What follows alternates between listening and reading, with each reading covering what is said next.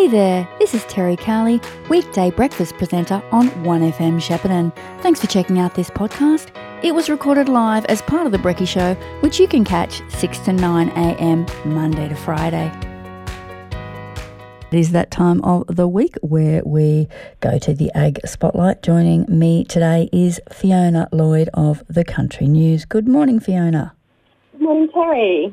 Last week I spoke to you. You were cut off with flood waters out there near Bunbartha. How is your property now? There's still a few access issues and quite a few big trees have come down on some key tracks as well. So that's the next fun thing to deal with, fences and tracks. And like a lot of people, as we start cleaning up, we find more water damage. But overall, things are okay. At least it hasn't rained a lot this week so far. Yes, hopefully it will continue to dry out for you. Now, I see the Country News is out today, and probably not a surprising headline, as we said last week, crop fears. Yes.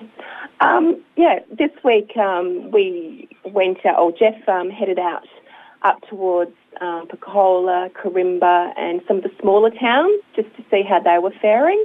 And, fortunately some of them did better than others, but he got some great stories of the small community efforts to help with sandbagging and getting people, helping out others with stock and transport, etc. So there's some nice yarns there about the sandbagging efforts at Corimba and Pecola.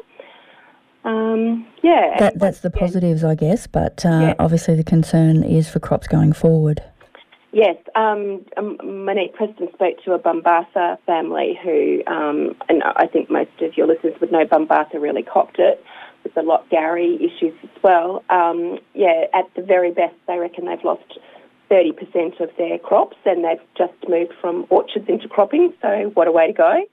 And they had some cows registered on their property too, so there was the whole issue of having to move them to higher ground and get feed there. But we're hearing across the board, and I just know, so many crops basically wiped out. So it's going to be the story that keeps on giving for a few more months, I think.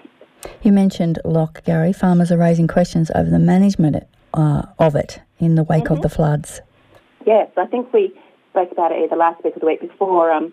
It's a flood mitigation structure and they're meant to remove these bars, but they couldn't get them all out. And so there's been concerns about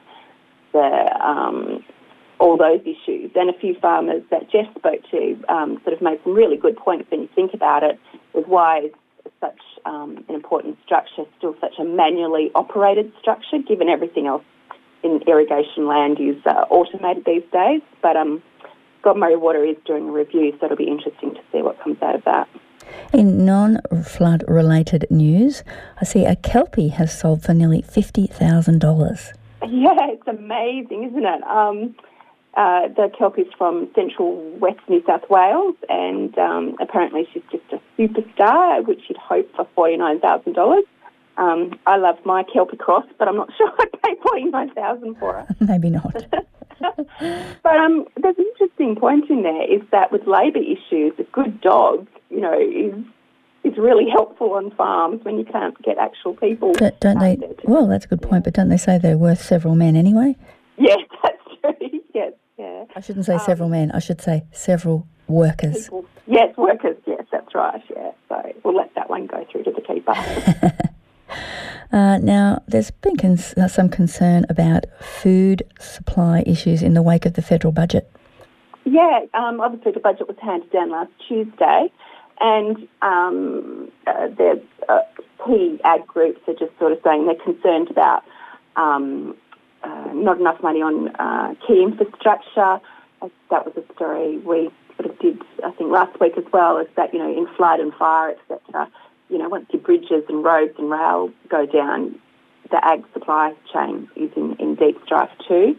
There's also concerns about the ongoing labour issues as well. So I'm not sure how many $49,000 Kelpies can solve that particular one, but just some concerns from key groups about how the labour issues are going to be sorted out, and all around ag visas and financial support for farmers to bring extra workers in.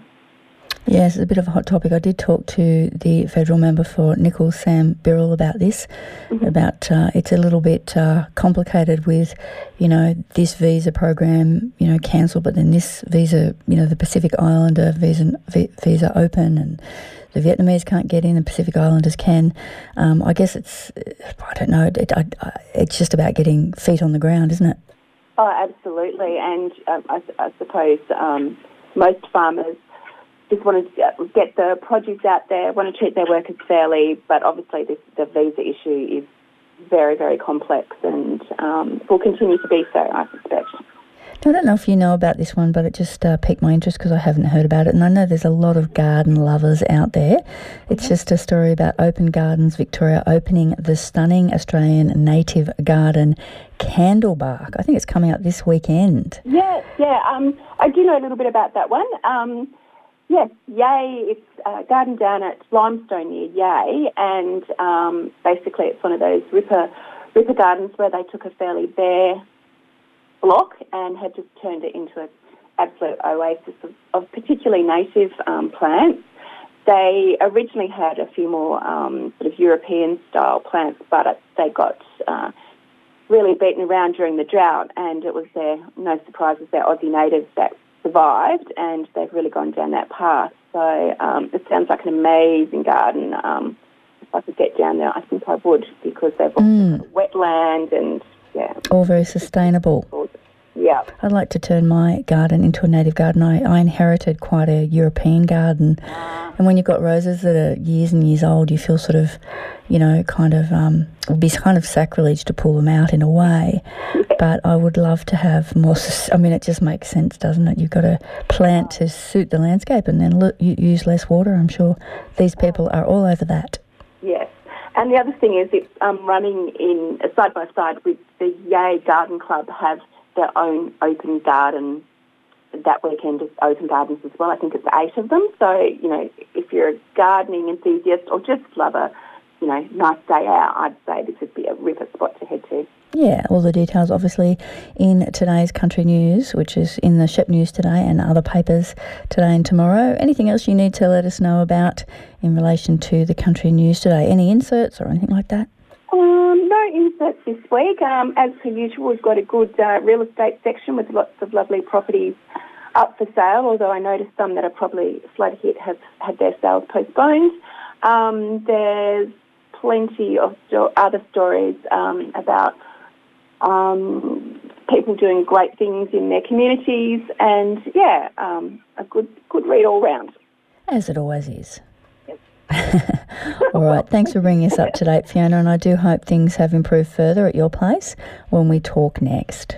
All right, great. Thanks, Kerry. Thanks very much to Fiona Lloyd of the Country News. Are spiders invading your house? Have you found whitetails in your bedroom or a redback under the toilet seat? Now is the time of year that lots of spiders hatch and baby spiders become big spiders. At Jason's Pest Control, we are here to help you get a spider-free home. We only use high-quality products that not only kill spiders, but also mozzies, flies and other insects. We treat inside your roof, inside your house and everywhere outside, including sheds, fences, clotheslines and rubbish bins. This year, get your spider treatment done right. Call Jason's Pest Control now, 1800 599 699. 1FM sponsor. The Mooroopna Golf Club, home to the Goulburn Valley's only full-length driving range, and it's open to the public 7 days a week.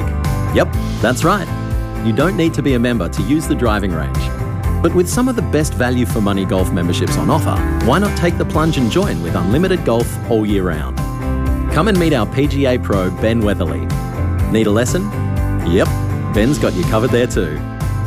You're welcome here at the Friendly Club, the Mooroopna Golf Club. 1FM sponsor. We're back. The Tungamar Hotel is not just your everyday country pub. It's a Goulburn Valley institution. Established in 1891, the beautiful heritage-listed building is worth the visit alone. On the Silo Art Trail, the Tungamar Hotel offers quality lunch and dinners, eat in or take away, as well as accommodation including some brand new ensuite rooms. It's family and dog-friendly as well as offers catering for all functions, including weddings and parties. Open 7 days for lunch and dinner. Why not organise a group and grab the courtesy bus? The Tungamar Hotel, more than just a country pub. 1FM sponsor. This is John Painter and Craig Stott from 1FM's Sport and Road. Central Tyre Service is now your Goodyear Auto Care Centre. with on-farm tyre servicing, Computerised wheel alignment and balancing, complete front-end alignment and brake repairs. and a full range of automotive batteries. There's not a lot the friendly staff at Goodyear Auto Care can't do. Servicing the Goulburn Valley since 1952. Central Tyres, now Goodyear Auto Care, can be found at 117 Wellsford Street, Shepparton. Phone 58 219 555. Station sponsor. You've been listening to a 1FM podcast.